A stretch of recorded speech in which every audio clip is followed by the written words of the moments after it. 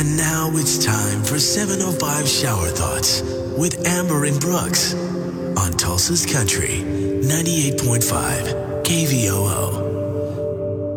Turns out being part of a major historical event kind of sucks. Yeah, hard pass on it.